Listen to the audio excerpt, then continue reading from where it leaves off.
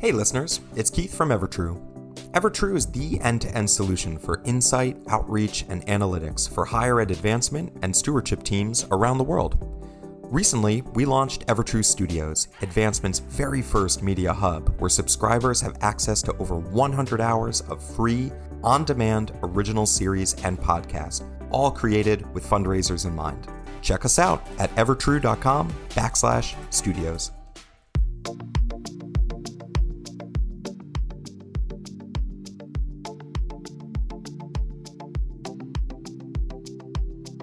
I am Kim Naoni, and this is Mentorship Matters, a podcast that examines the current and future landscape of fundraising leaders and the power of inclusive mentorship in advancement.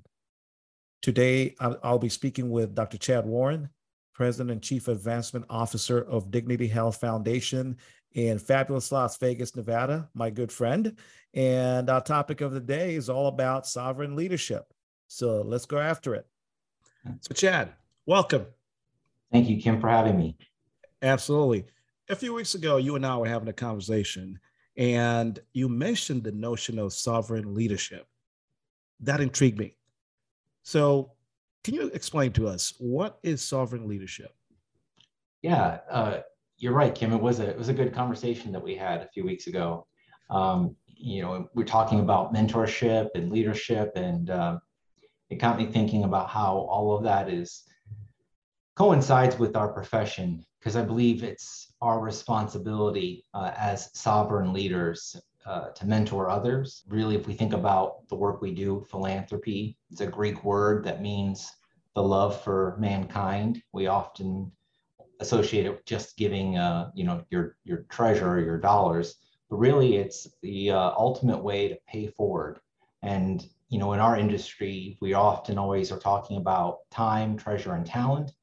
But really, Kim, I think there's a fourth T, and that's tribe. And that's something that all sovereign leaders can offer, whether that's our experiences, our network, our relationships, and that equates to mentorship. And people, with a high degree of sovereignty have high self-esteem and self-representation. They communicate more effectively with others and generally have a better just sense of trust in the world. And so, because a sovereign leader is a sovereign person, and a sovereign person is someone who has, faced their shadows and their past and hopefully been triumph and come out victorious. Sovereignty, I believe, begins with really self-reflection within ourselves, and it starts with getting our internal being in order. And from that position of inner strength and connectiveness, sovereign leaders connect with others, and they start doing. That is incredible. I mean, the whole idea of empowering people, right? Believing in people, allowing them to sort of have their own ownership in the project, in the process, whatever it is.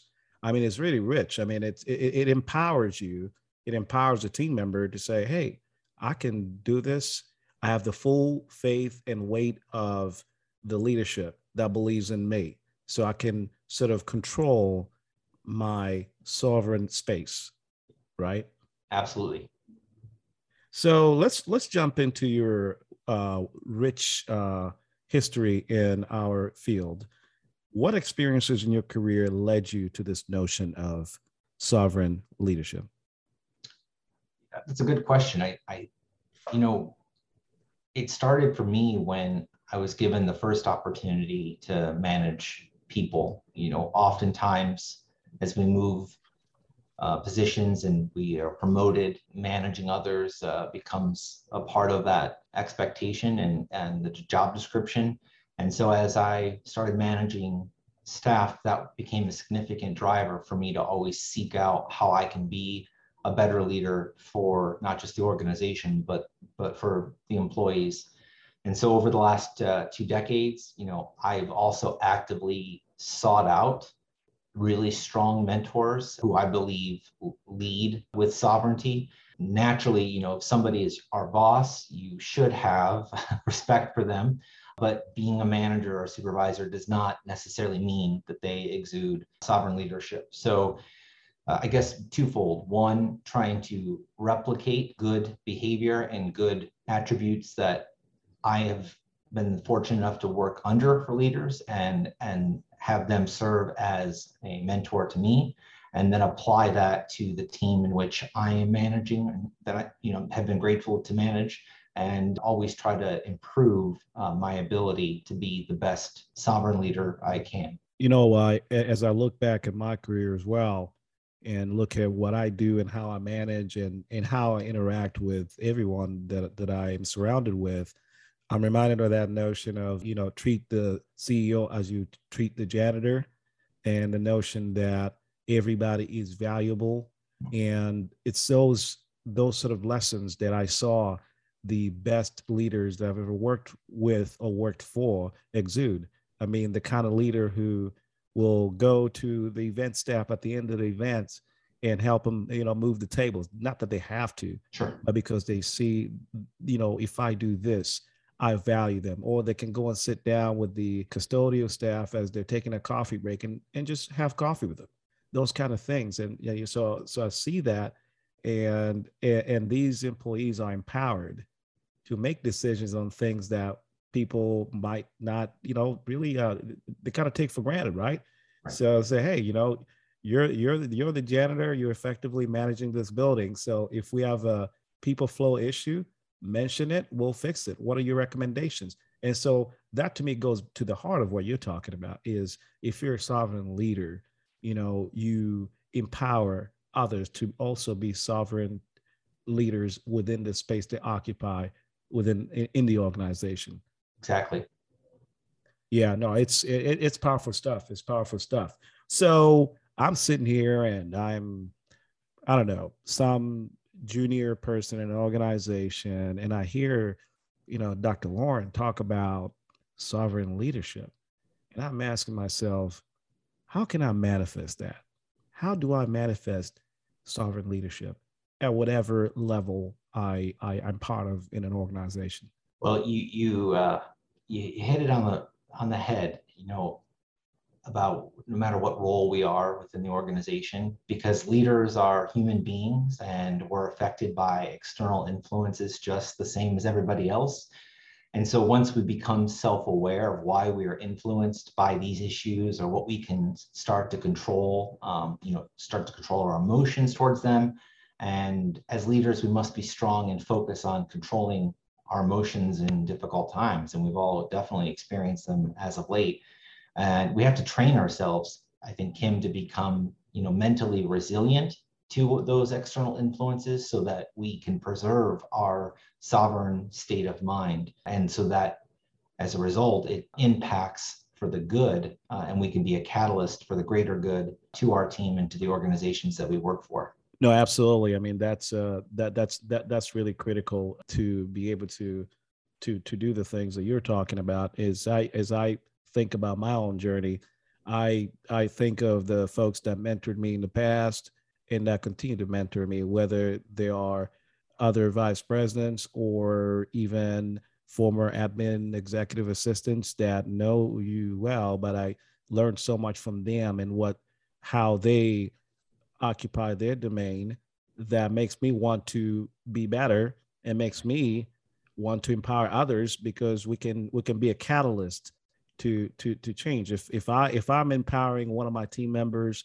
at early on in their career, they're going to see that that's the right thing to do. So then when they get a chance to become a manager at any level and then move on to leadership, they're going to want to do the same thing. I mean, you see that all the time. And so it's really critical. As you know, we've been going through this crazy pandemic that has really changed the way we do things, and it's going to forever impact how we work in advancement, from people working from home, people, doing hybrids, people changing the different channels that they use to give. You can go down the line. So from that perspective, why does it matter so much right now in this moment that we're in, the post-pandemic, for sovereign leadership to take a foothold in our field? Yeah, I believe you're absolutely right. Regardless of what sector or industry we work in, perhaps now more than ever, the world demands and requires leaders to step up we're not in a necessarily post-pandemic yet. I hope someday that we can say that with assurance, but it's definitely changed who we are and how we need to manage and lead moving forward, and the expectations of organizations. And so one thing that's definitely necessary now is leaders need to embrace inclusivity, and that's thought, that's their background, that's culture. We need leaders who are more balanced in the way of being and are responsive instead of reactive. I think that's incredibly important right now. We need to be mindful and be aware of what others are experiencing, whether it's because of COVID or work-life balance or the social injustices they may have experienced. And so I think the fundamentals of exceptional leadership is sovereignty, which, let me clarify, sometimes that can be perceived as to imply like power or rule. I'm stating that really that's approaching sovereignty is self-mastery, our ability to recognize and understand, regulate, and make the most out of our physical, our mental, our emotional, and spiritual state. And in order to effectively lead, with impact, it requires taking full ownership of who we are. Absolutely. You have to take ownership. And in order for you to take ownership, you have to feel empowered to be able to make that decision, right? And how does one feel that sense of empowerment? Through communication from leadership. I mean, it's communication and action out of that. When you have your leader that says, Chad, I believe in you. You're running annual giving. You're running this program. You're responsible. Here's the goal that I have. Is this achievable? What are your suggestions? Let's go. I'm getting out of the way. And now you own that. At the end of the day, we'll celebrate the successes. If, things don't go accordingly, we still celebrate the fact that we, took a chance, and that sometimes that chance may not turn on the positive side, but it's a teachable moment. And I think one of the things that, as I think about sovereign leadership, one of the things that's interesting is oftentimes folks are not empowered to be able to have that sense of ownership. So when you say, well, Chad, here's the program, I want you to be responsible for it, they're thinking, well, what if I fail because I'm not experienced? And you say, well, that failure is experience. So take that, learn from it, and that's going to make you a better leader. I find it interesting because you look at football, for instance, college football or any other sports that we like to watch. I mean, you have coaches that come in that are unproven, but yet they're given the reins and they're given the opportunity to grow and learn through those 0-5 seasons, and they get a second chance and a third chance, and before you know it, national championship. And then it goes on and on and on. So I find it interesting that we're not willing to take sometimes that same approach to things. We just want to go, hey, come on in, boom, let's go. Right. You got to make it happen. You got to deliver. But I say, well, it's hard to manifest sovereign leadership if you don't allow people to learn from mistakes. Am I right? Am I wrong? You're absolutely right. It takes time. That's exactly how you have to develop a sovereign leadership style, is understand that it's constantly fine tuning and you have to invest in that process. I've found, we must want to improve ourselves. First you have to desire that, and then seek out mentors or instruments or tools that have been self-tested that help identify our areas of strength and opportunity, really, ways to help become self-aware of, let's say, our emotional intelligence or emotional IQ, or areas to grow, such maybe as using I'm a big believer in the DISC assessment and Myers-Briggs, allowing your staff to do 360 reviews on you, so you can seek information out that might not be relatively available to you.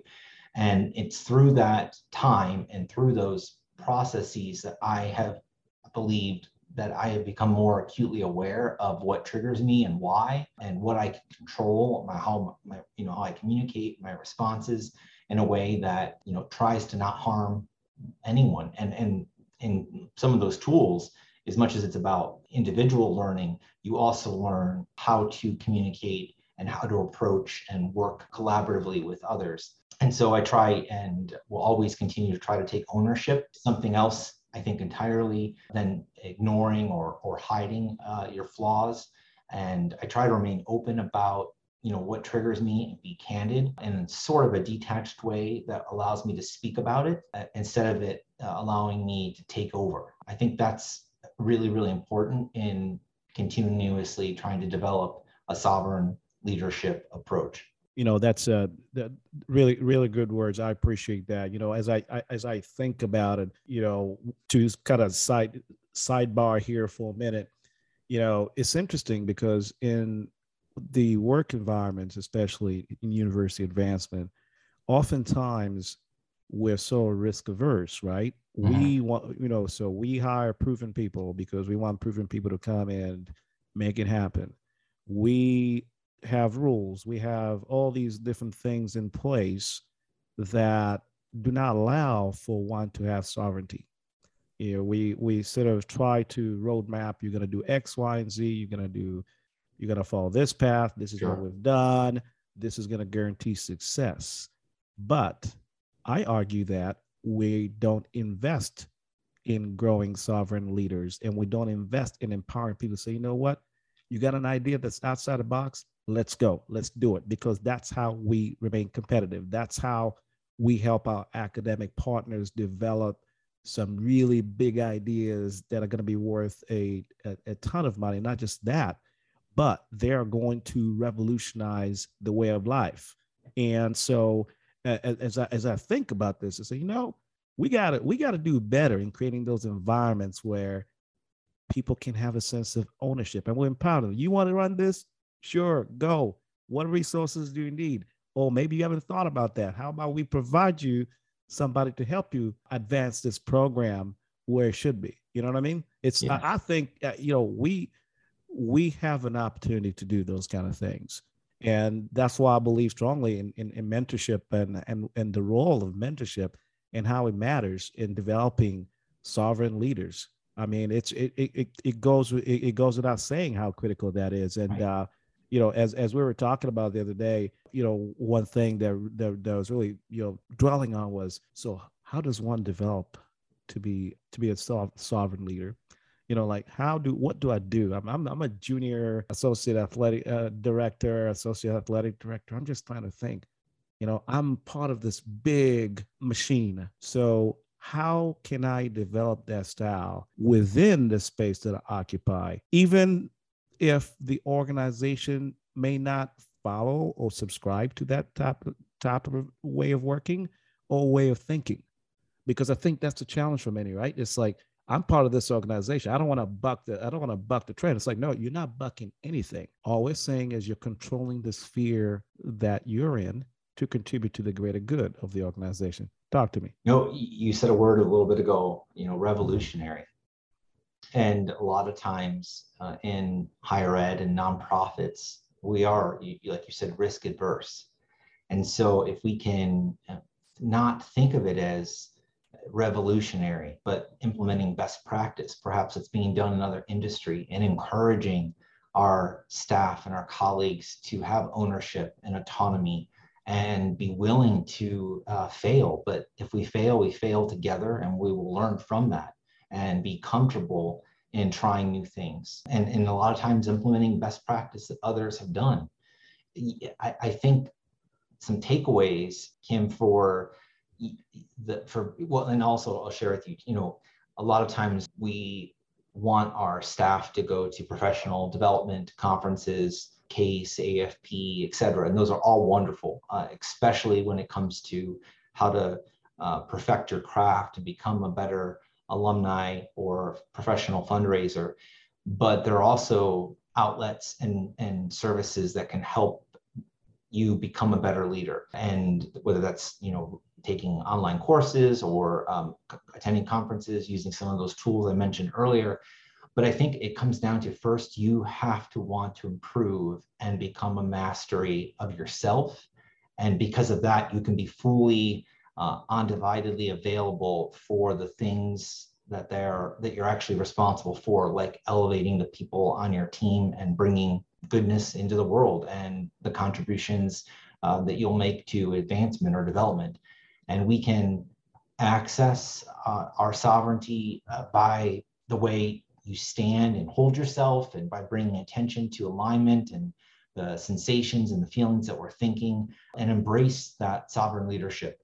And so, whatever leadership style you're using or you prefer, certainly embodying sovereignty will support you in leading with greater confidence and insight. And definitely that's important with today, with the great resignation and so much transitioning that's occurring. It's always been a staple in this industry. There's always been a large turnover, but we're seeing it even more prevalent.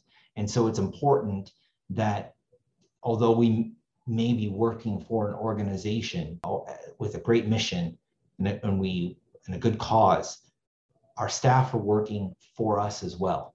And to keep them satisfied and to keep them in their seats working for your cause, that you have to be absolutely a strong leader. And that's critical to keeping and retaining good talent. So there's so much emphasis now, I think, on us being afforded the opportunity to lead. That's such an incredible gift and opportunity. And we need to show our teams and our boss and our colleagues that we are aware and we're working on it constantly, trying to fine tune to become a better leader. Couldn't have said better. So we're at a point in that program in the podcast where, we're kind of wrapping things up. We've had a good conversation. I really appreciate your insight. And I know others would really appreciate sort of this thought-provoking, idea that you're bringing forward. I mean, I hope folks really do take that to heart and start thinking about how they can manifest that within the organization. So having said that, I like to close with 2 key takeaways that somebody who has been listening to us pontificate here can say, I was listening to those 2 gentlemen, and my takeaway from the whole conversation on sovereign leadership is 1, 2, boom. So talk to me. Yep. I would say time. It's not going to happen overnight. Just like our careers, it takes patience, it takes time, and it takes dedication and you have to want it. You have to want to be a better leader. It's not for a title. It's not for compensation. It's because you want to be an effective change agent for the greater good of the people that you are working for and the people that work for you. And know that to be open to that self-awareness, you will learn so much in the process. And when I say time too, going back to time, I'm not necessarily just saying time as we grow older and we've been afforded more opportunities. Kim, in this day and age, we're so busy. We have to stop and really carve out time for self-reflection, for self-improvement. People do yoga and exercise. That's definitely helping with the mental and physical. Right. But it takes time. It's not going to happen unless we are intentional about becoming better sovereign leaders. Well, you said it. It's time and commitment to excellence, commitment to our teams and the people that we're responsible for. Because at the end of the day, as leaders, we're responsible for those folks that get the work done. And it's our job to ensure that we take care of their needs. I mean, they're not just here to work for us, work for the organization. They're here to feed their families. And at the end of the day, your decisions are going to impact positively or negatively what, the outcomes of their families. So I really appreciate that. Well, there you have it. I'm Kim Naoni. Thanks for tuning in to Mentorship Matters. Be on the lookout for our future episodes. And thank you so much. We'll see you. Thanks, Chad. Thank you. My pleasure.